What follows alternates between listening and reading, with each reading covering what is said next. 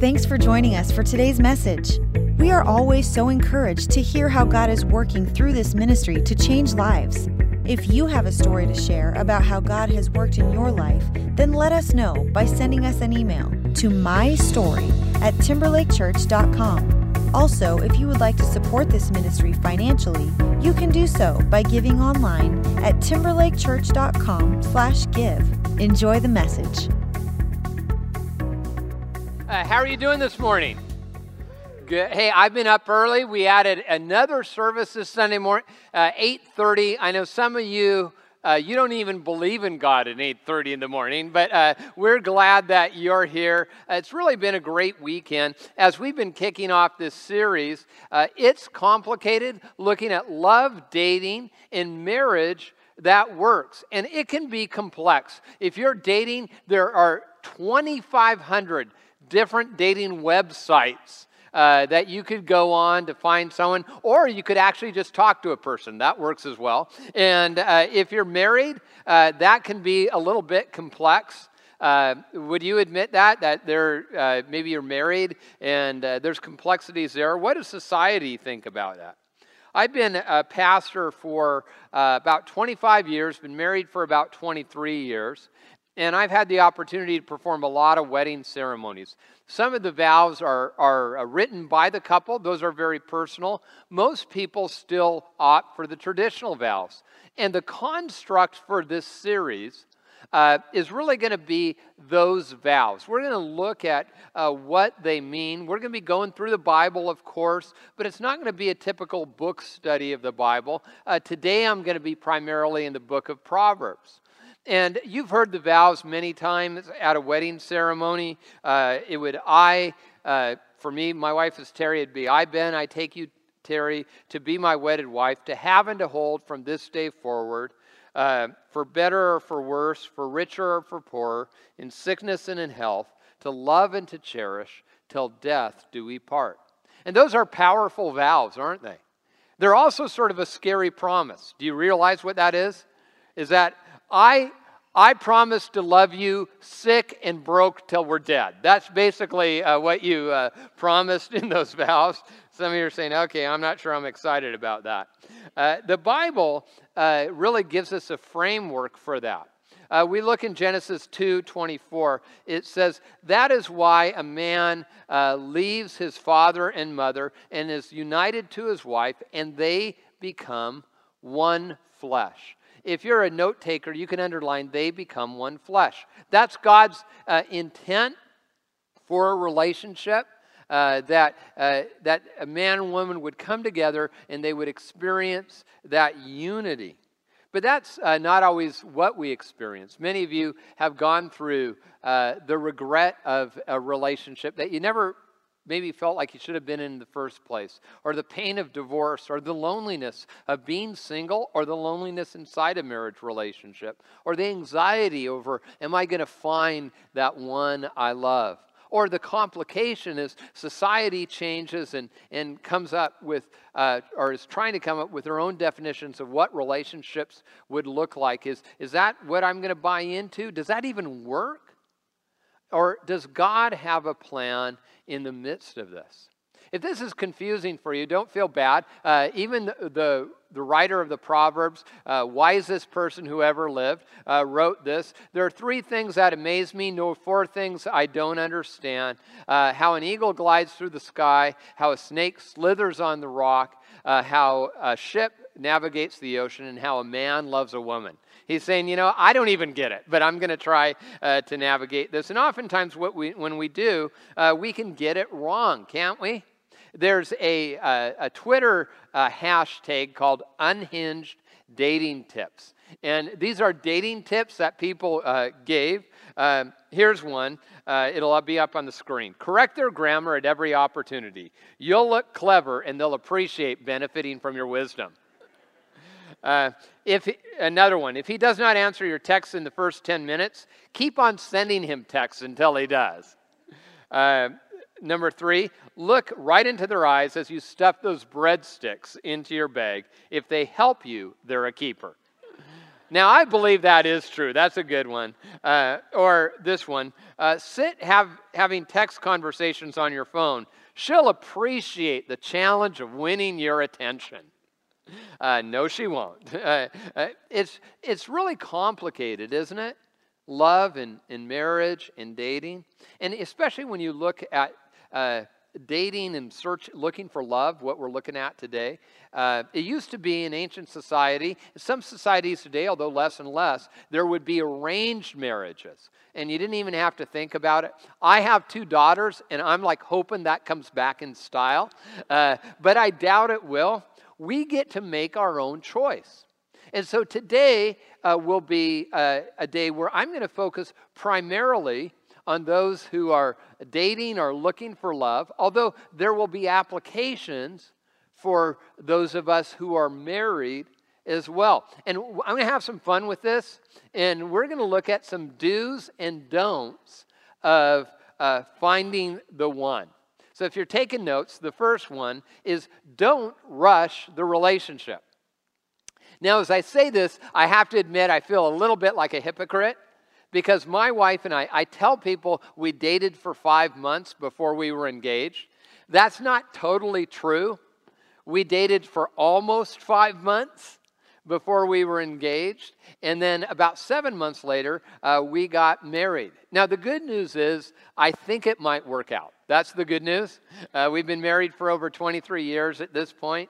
Here's the bad news is because we hadn't worked through as much as we could have and should have, we had problems in really the first number of years of our marriage, first 7 years in particular, that were more profound than we needed to experience. And that's why it's important not to rush this. And it's so significant, and God gives us instruction. And it says, above all else, guard your heart, for everything you do flows from it.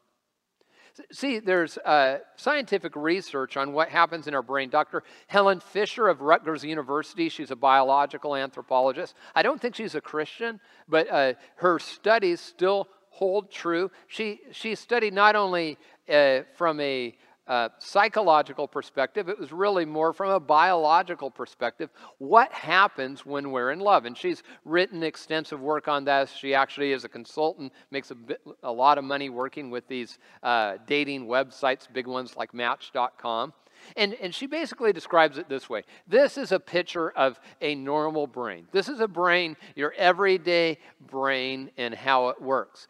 But in the first up to 12 to 18 months of especially the first 12 months, your brain activity looks a little bit more like this.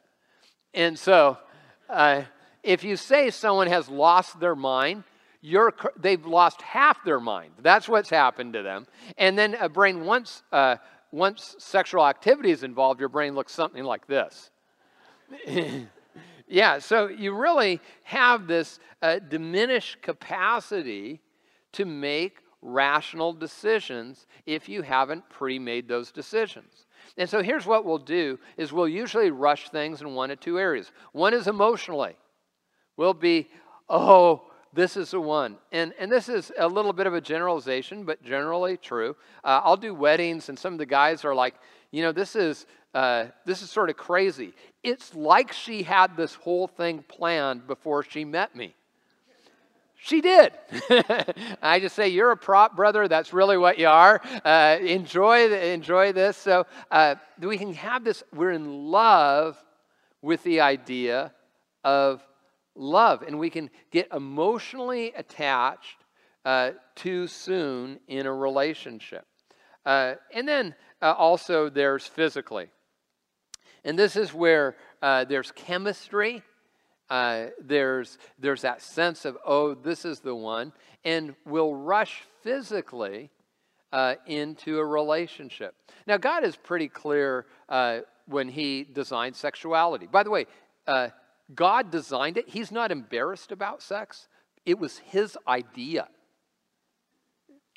I love the Lord, so it's totally his idea. It's not like Adam and Eve came from behind a bush and said, hey, guess what we discovered, God? It didn't happen that way. It was God's original plan. But he gave a context in which that's to occur in the marriage relationship. And you might say, hey, I don't believe in that. You don't have to. This is America. You get to do anything you want. But the scripture is not ambiguous in any way whatsoever, Old Testament, New Testament teachings of Jesus. So all I would say is, just seriously, the scripture's super clear on this. Multiple times that God's designed for it. Now you can say, I don't want to do that. That's up to you. That's America. But here's the other thing I would say is just please don't do the thing that I've seen so much. When you go your own way and then it's like you blame God for the outcome of actions he told you not to take. And then you ask, where was God? He was saying, don't. That's where God was. And so, like I said, I'll still love you. I'll still be your pastor. But don't say, I don't feel God anymore when you're moving in that direction. It says, it's God's will that you should be sanctified, that you should avoid sexual immorality, that you should learn to control your own body in a way that is holy and honorable. Now, as I say this, I know there are some of us, we're in this and we're like, okay, and now I feel this wave of regret. Maybe it's for a past relationship or something that's happened there. If you're a Christ follower and you've come to Jesus and you've invited him into your life, the Bible says as far as the east is from the west, that far he removes our sins from us. It says he will remember our sins no more in the book of Hebrews. It says in 1 John 1:9, if we confess our sins, he is faithful and just and will forgive us our sins and cleanse us from all unrighteousness. So don't hold on to something that God has already let go of. Because otherwise you'll let it control your future. And sometimes, honestly, what it'll cause you to go back in those patterns of behavior. You are forgiven through Jesus Christ. And God loves you so much, he's just saying, the natural outcome of this, you going your own way, is not going to be good. Usually in church, here's what happens is a pastor tries to scare people. Oh, you better not, instead of using the biblical thing, you better not, because if you have sex outside of marriage, you're going to get a disease or an unwanted pregnancy, and the Seahawks will never win a game again, The truth is, there's a lot of those things can be taken care of with contraceptives, a condom, that. Here's what it can't, your heart. That won't help your heart. Whenever you emotionally attach, whenever you physically attach with someone, there is a bond. If you say, man, I feel really connected, you are connected. But know this, every dating relationship you're in will end with a breakup, except for one. I'm Mr. Encouragement today, aren't I? Everyone will end with a breakup, and it'll be painful and hard. And so if we've connected in that way, that we're going to love you and help you through it and try to help you heal. But I want to just be clear ahead of time. Decide what you're looking for ahead of time. Write it down.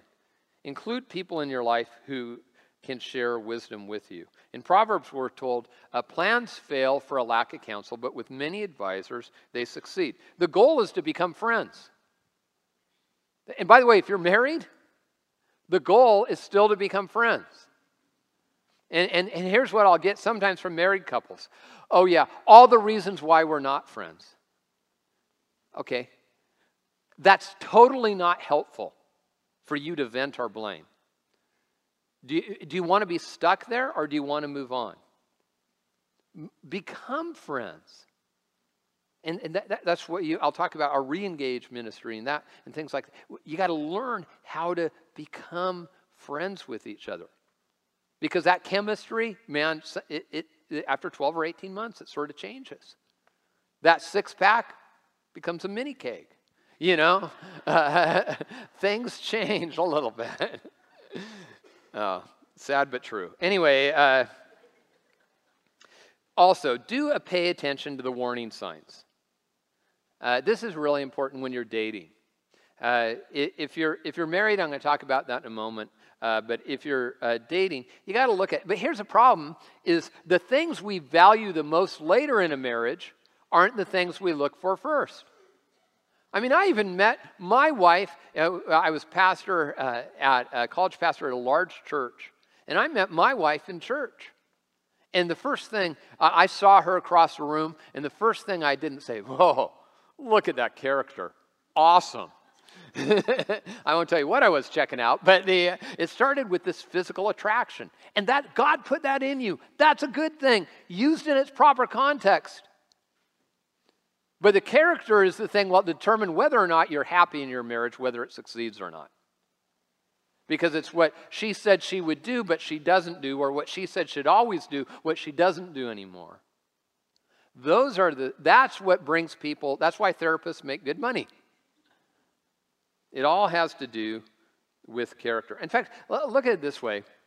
One issue alone. The scripture talks about this again and again, about anger. It says in Proverbs 29:22, an angry person stirs up conflict, and a hot-tempered person commits many sins. Actually, that's used in the gender neutral. In many or most translations, although I like to use the NIV in particular most of the times, it says an angry man. And I think that's true. Men in general struggle with anger on some level. There may be a few, but I'd say you're the exception. If you don't, But does anger control? Does he kick the wall? Does he throw something? Be careful. Does he chew out people in a restaurant? Because you know who he'll be kicking and throwing and chewing out? Be careful with the danger signs. Now, I said this at the Saturday night service, and literally the ladies applauded right up until the point I read the next verse. Proverbs 21:9. Ladies, you're not off the hook. Better to live on the corner of a roof than share a house with a quarrelsome wife. Now, at the 8:30 service, a guy clapped, and he will regret it for the rest of his life, so don't do that. Now, but I have to tell you, one thing that I found interesting here, and some people you're like wondering how the Bible applies to life. Do you realize, look at that verse, that is biblical justification for the man cave. We have it right there in the Bible. So we have this, and what do you do if there's these warning signs? If the warning signs are bad and you're single, press eject. Here's the thing, and I don't say this to be mean, and you certainly shouldn't be mean because you're dealing with a human being. But dating, by its nature, is a temporary relationship that you can end at any time for any reason. Any time for any reason. Any time for any reason. And so I know how it is. Before I met my wife, I was in a relationship dating someone for over 2 years. And there was always, and I sort of didn't feel good about the relationship, but there was always this drama and trauma. And so it's like, oh, I feel bad breaking up with her, but I didn't. And then she broke up with me, which, can you believe that? And it was one of those things. I knew that I should not be in the relationship. And some of you have a hard time with that. I've said it before. If you have a hard time and you can't do it, I'm your pastor. I will help you. Give me your cell phone, dial him up. I will call him. I'll break up with him for you. I will. I'll be kind. I'll say, hey, you know what? Jesus loves you. Sarah doesn't anymore, so it's over. And so it's okay to press the eject button. Just don't be mean. This is someone who matters to God. If you're married, get help. And married people, please listen to this. If you've sort of been checking out the pregame show or something for the Hawks, you got to listen to this really, really closely. If you're married and there are some warning signs, get help. Here's what you believe. The intensity of effort I put in will determine the outcome, you're wrong. The earlier you address it will primarily determine the outcome. You can have way less effort and intensity early on with way better results than it's over, now I'm going to do anything. And I know some of you have been there, and again, the past is in the past. Jesus wants you to move beyond it into a future. He has a plan and a purpose for you. But some of you, you're like this, oh yeah, it'll just work itself out. It won't work itself out. He's not going to get clean and sober on his own. Whatever the situation is. She's not going to, maybe there's a lack of affection. That's not going to happen on its own. You need to get help. Like a buddy of mine, we knew each other in high school, and man, a good guy, and his marriage was struggling a little bit. And I asked him, man, if there's any way I can be of help. He's like, no, we're going to figure it out. We're going to figure it out. I mean, he lives far away. It's like, I'm not going to like try to get you to come to my church or anything. I just someone who I care about. No. And by the looks of Facebook, it was awesome. Right up until it's like, hey, it's over. Pray for me. I'm going to try one last ditch effort. And that didn't work.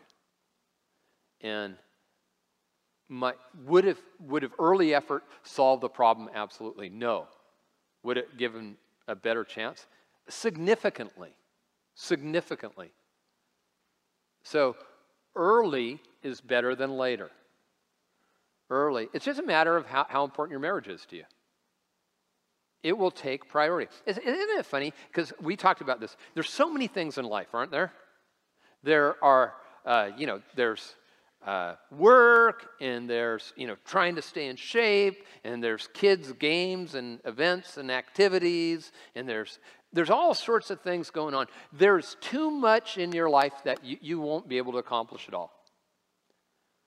But know that today, not tomorrow, not on Monday, you're deciding what the outcome is going to be in the most important things of your life. Because you're going to put those to the front of the line. I said that about a relationship with God. Even with kids, I said, talking last week, it's like, hey, I get it. I mean, there's, Satan schedules soccer games at 9 a.m. on Sunday morning. And so I get it. But, that's why we offer 3 services on Sunday, 1 Saturday. You say, oh, I don't know if I can go that. You're making a decision, and there's going to be an outcome. And usually people come when their kid's 15 years old, and this is going to end, oh, can you help me? Well, I'll do everything because I love you and I love your kid. But what decisions are you making today with your family and in your marriage? Now, we want to help, by the way. We sort of funny. We was talking about our re-engage ministry, and someone is like, well, is that a good deal for you? Well, it costs us lots of time and money, but you know what? We believe in marriages. We had 150 people go through it, and I looked at the evaluations, and we'd see that marriages went from a 3 to an 8, and from a 7 to a 9, and from a 2 to a 6, as they evaluated. Maybe it's addiction. Maybe it's grief. I don't know. Maybe it's finances. Sex and money are the things people fight over. We want to help you, but we can only help you if you let us. We're not going to intrude into your life. But don't wait till next season to solve this season's issues and problems. Number 3, and this can sound like it's contradictory, don't expect perfection. At the same time, we can buy into this myth of perfection. In fact, I will get this. I'll talk to a young man or a young lady, and I'll ask her to be dating, and I'll say, hey, what are some of his faults? And I'll get this answer often. Here's the amazing thing: he doesn't have any. The truth is, we all have faults. We buy into this myth. And then you think about this, even some of the fairy tales we buy into, like Cinderella. You know where that comes from? It comes from an Egyptian mythology. And it's Rodolphus, I believe, is the the young girl's name in the fairy tale. You know what the fairy tale really is? Is she's there, a bird takes her slipper, and it's dropped in a prince's lap. He sees it as a sign from the gods. He goes searching for her, says he's going to make whoever has the slipper their princess. Their sisters chop off part of the feet to fit in the shoe, and then the gods punish them for lying by sending birds to peck out their eyes and their beggars for the rest of their life. The end. Happy story. And you're like, I don't like that fairy tale very much. And, you know, we sometimes can live in this. You know, you say, that's not how it happened on the Lifetime channel. Well, that's not how life happens. It says in Proverbs 20, verse 9, who can say I've kept my heart pure, that I'm clean and without sin? I'm not saying that's an excuse for sin. I'm saying, can we recognize that we come as broken people to God? Well, number 4, do ask the question, do they bring out the best in me? Am I at my best or my worst when I'm around them? Here's a good thing for you to ask yourself, is do you feel better about you when you're with them, if you're dating? Now, sometimes I've seen this, where they'll say, I feel great about him or her, but I feel a little bit smaller. If that's the case, that'll only intensify. Run. That is the wrong relationship, no matter what else is right. Have you ever been around those people where you feel better about you? In fact, in a weird way, you think they're okay, but it's not about how great they are, but you feel awesome about you. When you're around someone like that, that person, put a ring on it, marry him. That person is a keeper. That's the kind of person you could live with for the rest of your life. See, it's important to give thought to our ways. It says, the simple believe anything, but the prudent give thoughts to their steps. Well, what does it look like to bring out the best in a person? The scripture says this, we're given the fruits of the Spirit in the book of Galatians. See if this is true of you or what's brought out in you. But the fruit of the Spirit is love, joy, peace, forbearance, which also can mean patience, kindness, goodness, faithfulness, gentleness, and self-control. If that's the fruit of it, and by the way, if you're married, why don't you look at that? Why don't you take that home as homework and say, hey, could we bring this out in each other a little bit more? Maybe there's not as much joy in your marriage. Don't delay joy in your marriage. Come before Jesus together and say, you know what? We are going to experience more of what God wants for us. See, that's what this is not being narcissistic. God wants you to have peace and joy and goodness and to be faithful and gentle. And that really leads to my last point, is this. Don't forget God's purpose for your life. The scripture puts it this way, Proverbs 31:30. I looked at this on Mother's Day. Charm is deceptive and beauty is fleeting, but a woman who fears the Lord is to be praised. And I know being married to someone who is still beautiful on the outside, but is very beautiful on the inside, that's incredibly true. That will bring you joy. It says, blessed are those who find wisdom and those who gain understanding. Jesus put it this way in the Gospel of Matthew. He said, but seek first his kingdom and his righteousness. We all remember I can't remember it was one of the Tom Cruise movies where you complete me. Which movie was that? Jerry Maguire. Yeah, I'll remember, never watch that movie. Here's the truth is, we like that idea because we do feel the sense of we want that. But another person will never complete you. If you come broken and incomplete, two incomplete people coming together are two incomplete people. They don't make a whole. It's what we are, what we bring to the relationship. It says in Proverbs 19:22, what a person desires is unfailing love. It's interesting, there are 40 times that phrase unfailing love, and we all want that, don't we? 40 times in the Bible, unfailing love is used. It's never used of a human relationship. And it's only used of God's love. Because God will never reject you, call you ugly or stupid or say anything like that. God's love is transformational. I was talking to a couple in Saturday night service. So cool. I've got to see this guy. First met him at a Seahawks game. He had just said yes to Jesus at the church, and then he went through the path, and God started working in his life and recovery and all of that, and now he's married. And I think it's because he brought that unfailing love of God with him. Another guy, Chris, who I met a number of years back, he sort of was raised in an environment where they sort of went to church Christmas and Easter kind of faith, and then gave up on it altogether when he was 15 because of his parents' divorce and the pain and that, and it sort of went on a downward spiral. And that's when we got the opportunity to meet him. But he was at that point where he was giving God a chance. And it's amazing. He was seeking that first, just like the Bible says, seek first God and his kingdom, and all these other things will be added to you. And it's been great being able to see that as part of Chris's story. And so I want you to hear his story. Take a look at this.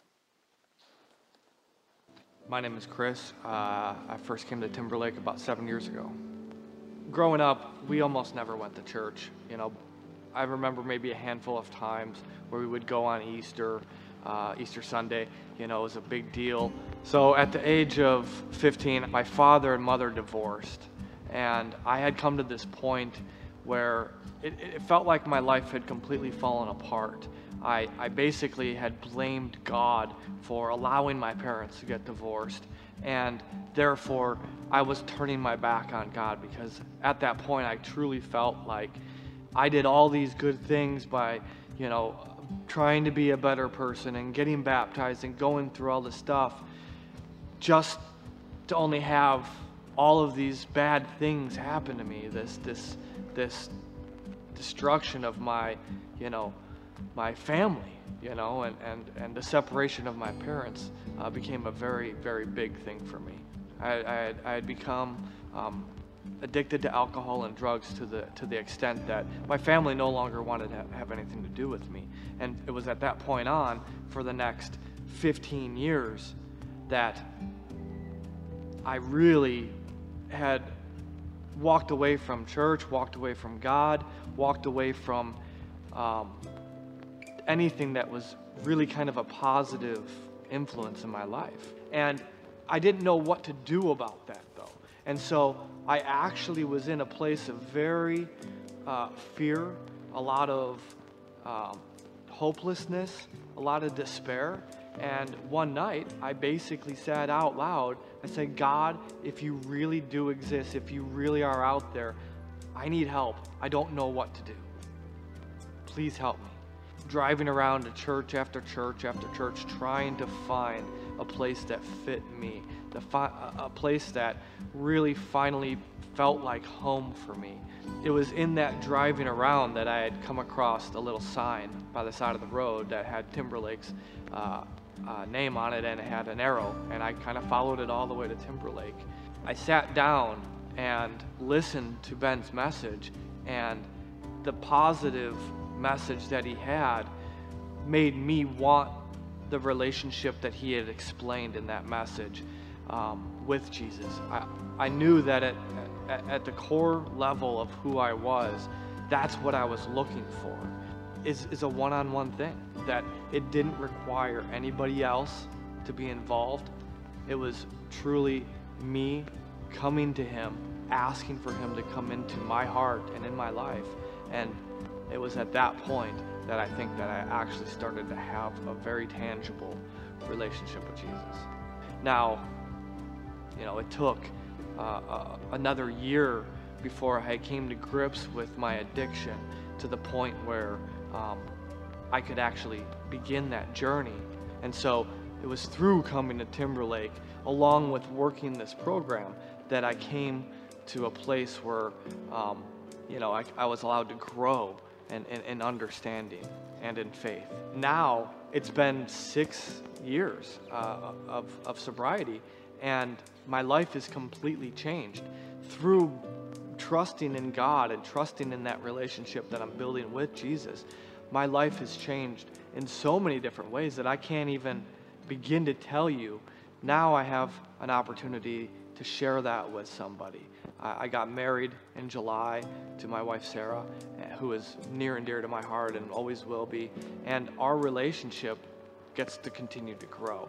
I've gotten to go different places. I've gotten a different job now that takes me all over the world. I get to have this family and this wife that is so amazing that I couldn't have ever imagined it. No matter how broken you think you are or how broken you really are, that God can make you whole again, that Jesus can help make you whole again. And no matter what your situation is, you can bring that situation to Jesus and actually be restored. There is hope in Jesus, 100%.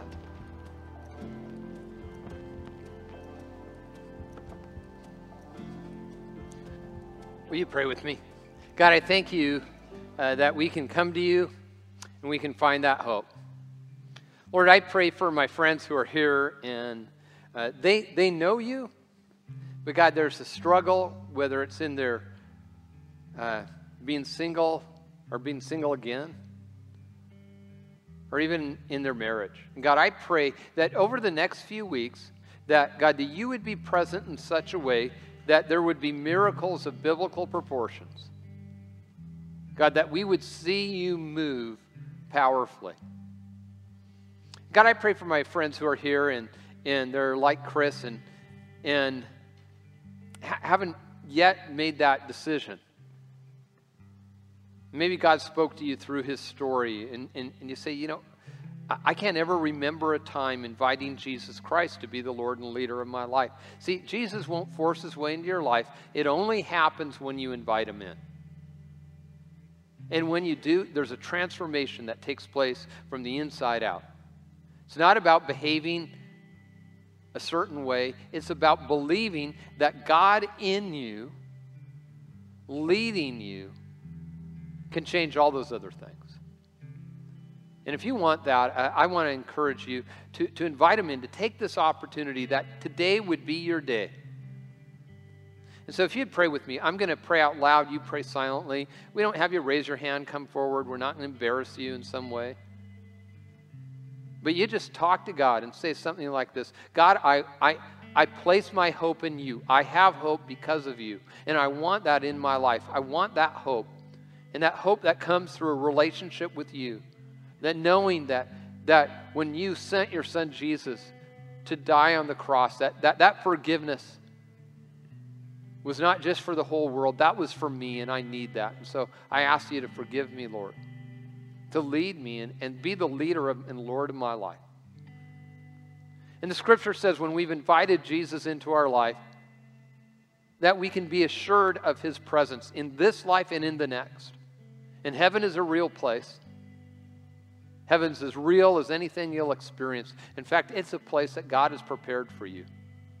But God wants to meet you this side of heaven and work in your life as well.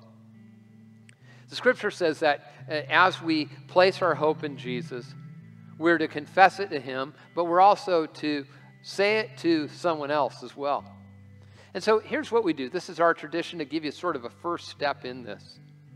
If you invited Jesus Christ into your life, I would ask you to do something that would maybe be a bold move for you, but with everyone's eyes closed, head bowed, even up on stage. I want to give you a sense of privacy in a public place. But would you just let me be the first to know that you would indicate that step of faith, like I said, not by coming forward or raising your hand, but simply by looking up at me. I'm going to look to my right and your left. And if you said yes to Jesus today, would you just simply let your eyes meet mine? And in the center section too. That's great. That's great. Anyone else in the center section? That's great. And I move to my left. That's awesome. Way to go. Way to go. All right. That's great. Up in the balcony. You say that's my decision today. In the parent viewing room. God, I just thank you for my friends who are putting their hope and their faith and their trust in you. And God, I pray that you would walk with them through this adventure. That just as we heard in Chris's story, that their story would be something like this, something like the promise that you gave us. Seek first you, God, and your kingdom, and all these other things will be added. God, we are expecting great things because you're a great God. And we pray this in Jesus' name. Amen. Thank you for listening to the Timberlake Church podcast. Stay connected with us by visiting timberlakechurch.com or follow us on Twitter or Facebook.